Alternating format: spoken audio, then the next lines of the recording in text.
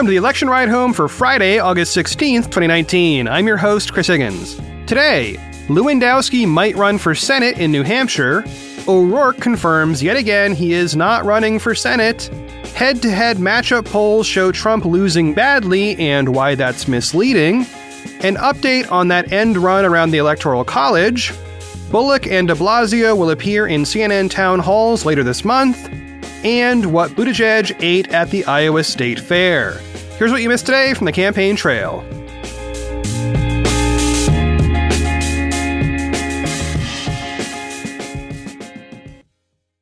First up today, in the Who Might Be Running department, there's been a lot of rumbling about former Trump campaign manager Corey Lewandowski running for Senate in New Hampshire. He was even name-checked by the president last night at a rally. Reading from Maggie Haberman's coverage in the New York Times, quote, "They're all saying, 'Are you going to support him?' Mr. Trump said. I said, 'I don't know if he's running. So Corey, let us know please, if you don't mind,' end quote." In the same piece, Haberman reported that Trump also said Lewandowski would be, quote, "hard to beat and a great senator," end quote. Well, that's a pretty solid endorsement. And by the way, hat tip to listener Rich Schaefer, who pointed out this evolving drama to me on Twitter. All of this praise comes after President Trump fired Lewandowski in June 2016, and just hours before Trump made those comments yesterday, Lewandowski was subpoenaed by the House Judiciary Committee, which is looking into the Mueller report. Oh yeah, he appears on at least 23 pages of the Mueller report related to possible obstruction of justice stuff. So, who is Corey Lewandowski, why might he run for Senate in New Hampshire, and why do we care? Well, let's break it down. First up, Lewandowski is the guy who helped Trump win the Republican primary in New Hampshire, which was, in fact, Trump's first primary win and set him on the path toward winning a bunch more. After Lewandowski was fired, he quickly picked up a job as a CNN political commentator.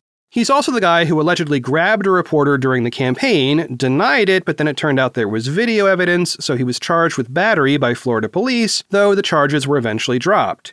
He was also later accused of striking a woman multiple times at a party in Washington, D.C. That woman was considering a run for political office. No charges were brought, and he denies it. Also, in a weird biographical side note, Lewandowski brought a loaded handgun into a congressional office building inside a bag of dirty laundry in 1999, and he was arrested for it.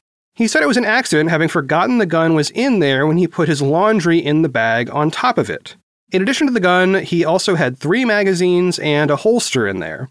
Those charges were also dismissed, though he did spend years trying to get the gun back, including suing the government for $50,000, in part for his suffering. He did not win that one. He's also made 2 runs for public office and has failed both times by very wide margins. Oh, and he's also the guy who said, quote, "womp womp," end quote, to mock a child with Down syndrome. In other words, he's got some history. Reading again from the Times on what Lewandowski has been up to lately. Quote, "His opponents would be almost certain to raise questions about his business activities since Mr. Trump took office. In the years since he was fired, Mr. Lewandowski co-wrote 2 books about Mr. Trump with David Bossie, the head of the conservative group Citizens United. But he has also been an advisor to companies that have interests with the government, and he would be required to file financial disclosure forms that would reveal the extent of those business arrangements." End quote. Okay, so in New Hampshire, the seat he'd be going for is held by 2-term Senate incumbent and former Democratic Governor Jeanne Shaheen. On the plus side, Lewandowski does have the president's support, though many Republicans are apparently worried about this whole thing. Reading here from a Politico article by Alex Eisenstadt, quote, "Tensions over Lewandowski are spilling into the open, with the state GOP establishment in near-open revolt over the Trump loyalists' prospective campaign. Some are voicing concerns about his personal baggage, pointing to everything from his March 2016 physical run-in with then Breitbart reporter Michelle Fields to his messy property dispute with a neighbor. And with the party waging an already uphill effort to unseat 2-term Democratic Senator Jeanne Shaheen, Republican strategist Dave Carney and others in the swing state worry that he would do little to help the party expand its base beyond the group of voters that Trump is already expected to attract. Senior members of the Trump political team adamantly disagree. They argue that Lewandowski, one of the president's staunchest and most visible defenders, would amp up conservative energy and reinvigorate the coalition of blue-collar voters that powered Trump's decisive 2016 primary win in the state. End quote. Okay, so this gets to the why it matters part, which is that New Hampshire is a swing state this time around. And if you end up with Lewandowski campaigning there, even just in the Republican Senate primary, the effect is truly unpredictable.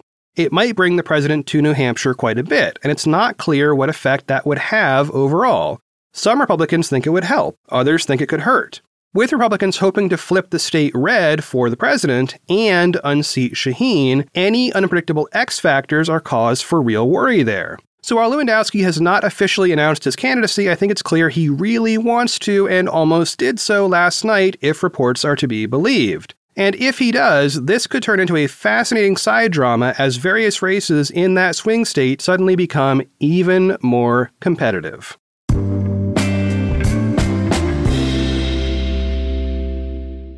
Here's a quick bit of news. Former Representative Beto O'Rourke has had to confirm yet again explicitly that he is not going to run for Senate in Texas. On MSNBC last night, he said in part, quote, "I will not in any scenario run for the United States Senate," end quote. So just in case you were still hoping that he would change his mind on that, I think that is pretty definitive.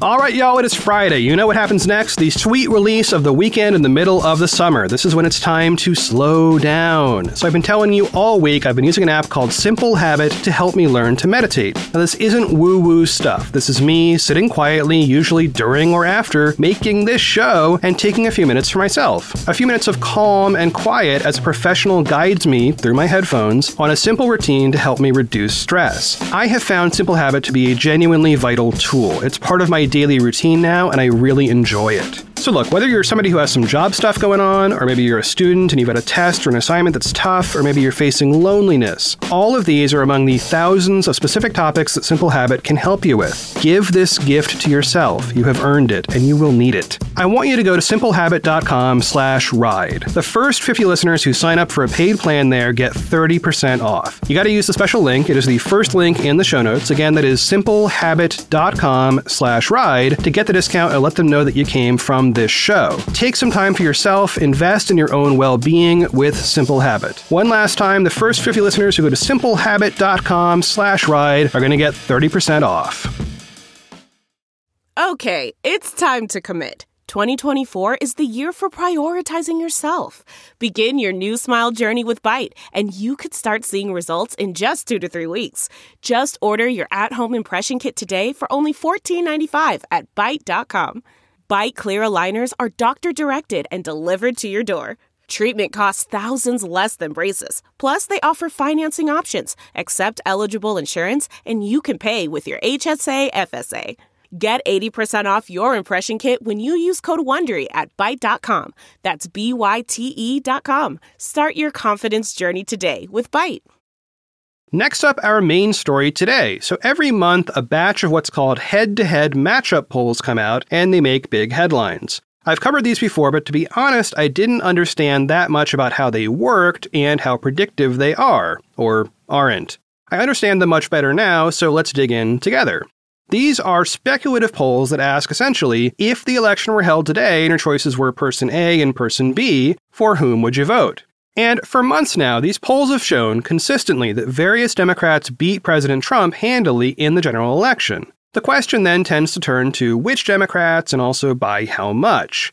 So just to give you some numbers on the current state of these polls, let's talk about a new Fox News poll. Now, I do want to be clear, whatever you think about the TV channel, their polling organization is solid. They get an A grade from 538, and this is considered a high-quality poll. Okay, so methodology first, always methodology first. The poll was conducted from August 11th through 13th. It included just over 1,000 registered voters nationwide with live telephone interviews on both landlines and cell phones. The margin of error is plus or minus 3%. And the question was, quote, how would you vote if the candidates were, end quote, then they listed President Trump and one of just 4 Democratic primary options. Now, if the respondent gave an I don't know result, they were asked again, quote, well, which way do you lean? End quote.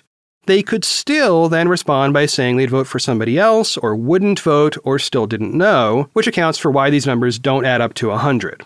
All right, result time.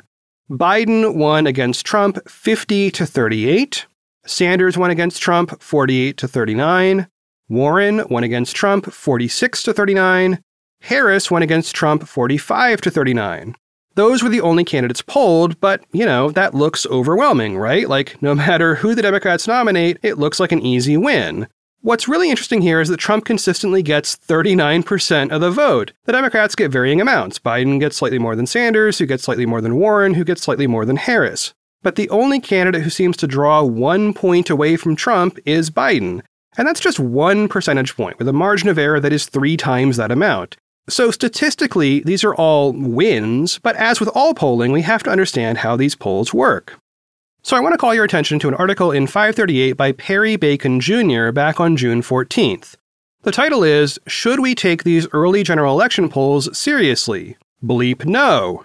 By the way, that bleep technically was a thing called a Grawlix. There is a link in the show notes explaining that if you are a linguistics nerd and or a comics nerd. Anyway, Bacon writes, quote, So, just how seriously should we take hypothetical general election polls more than a year out and before the Democratic nominee has been selected? Not seriously, end quote. He then runs through some historical polling and shows that even when you're much closer to the actual primary, these polls are historically very wrong. From the period from 1944 to 2012, they're about 11% off on average, and sometimes a lot more. Like in 1982, which I happen to remember, they were 26% off, okay? Meaning, basically, a lot changes in the general election versus the primary. And we're not even that deep into the primary yet. Bacon chalks up these polling misses to several factors. First up, we don't actually have a nominee, so the hypothetical factor right now adds a ton of uncertainty. Who knows what any given nominee will do or say between now and a year from November when voters actually vote? And also, what's the economy going to be like during all that time? Those factors do tend to influence the actual outcome, and they sure did back in 1992. Reading again from the conclusion of Bacon's article, and in this he references what was then the current polling, quote, Trump's real political problem is self-identified independents and voters who don't love him or hate him. In the 2018 midterms, independents broke heavily for the Democrats in U.S. House elections, plus 12%, as did voters who somewhat disapproved of the president, plus 29%, according to exit polls. In this Quinnipiac survey, all the Democratic candidates had double-digit leads over Trump among independents. And those are the numbers that should worry the president and his political team. End quote. Okay, so in the new poll, independents are not always polling in the double digits in the Democrats' favor. They do for Sanders, giving him a 12-point overall edge against Trump among independents. But the rest are single-digit percentage points. So that's the current head-to-head matchup polling and the healthy dose of salt you need to take when you look at these numbers. None of this means that it's a lock to defeat Trump in 2020. What it might mean is that at least right now, we have a nice variety of Democratic candidates who are potentially electable. So at this stage, I don't think we can count anybody out, at least none of the 4 that we have this polling data on.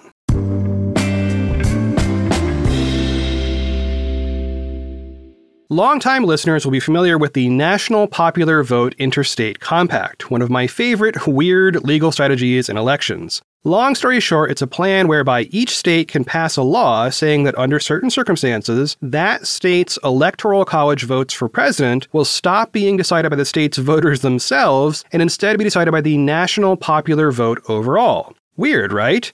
And it is probably constitutional because states get to decide how to apportion their electors. One of the interesting ways this is set up is that states are voting into this thing one by one, and each state law includes a trigger provision, saying that it only goes into effect when a majority of electoral votes would actually be in play. In other words, let's hold on to the existing system until we can, together, overthrow the old system. The net effect here is that if enough states decide that the popular vote is more important than the state-by-state vote, then boom, all of a sudden they dive in together. Not surprisingly, Democrats often like this idea, and Republicans not so much.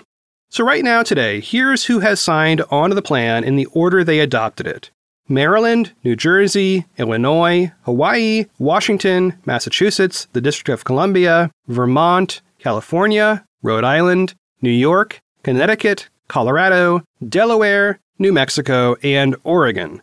Given that list, they are about 73% of the way to the electoral votes they would need to trigger the new system, which might seem pretty close until you start doing more math and realize that you would need some red states to actually join this thing in order for it to actually happen.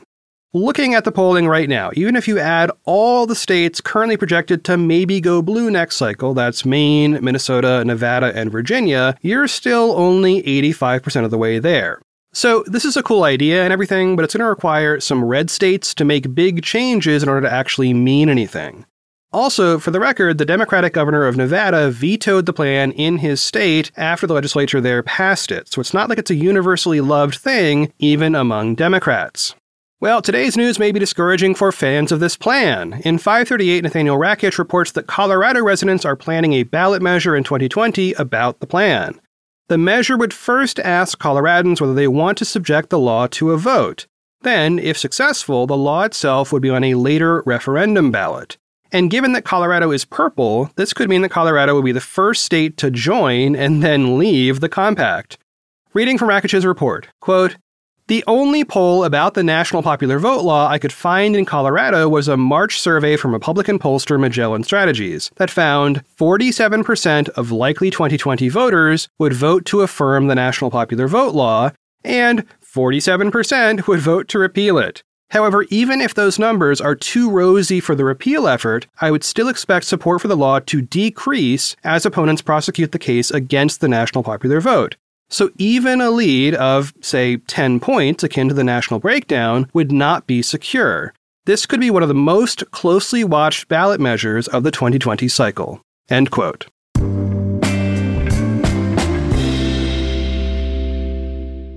Today, Montana Governor Steve Bullock and New York City Mayor Bill de Blasio announced that they will participate in back-to-back CNN town hall events on August 25th, which is a Sunday.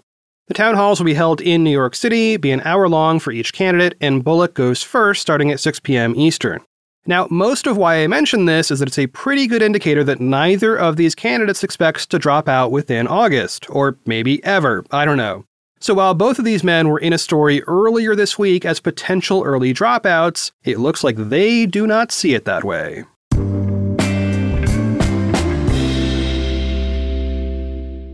Last up today, let's just go out on a light note, okay? I came across an article in Eater, which I thought was just delightful. Sometimes we need that. The article has a lot of really fun photos, and if you're going to click on one fun thing based on this show, make it the last link in the show notes. The article is titled, "Mayor Pete's Excellent Iowa State Fair Adventure." According to the article, Mayor Pete Buttigieg consumed at least the following list of food in one day while at the Iowa State Fair, and yes, they have tons of pics to prove it. A root beer float, a pork chop on a stick, a fried bacon ball BLT sandwich in which each ball contains 9 pieces of bacon, fried Oreos, chocolate milk, and a red, white, and blue slushie to wash it all down.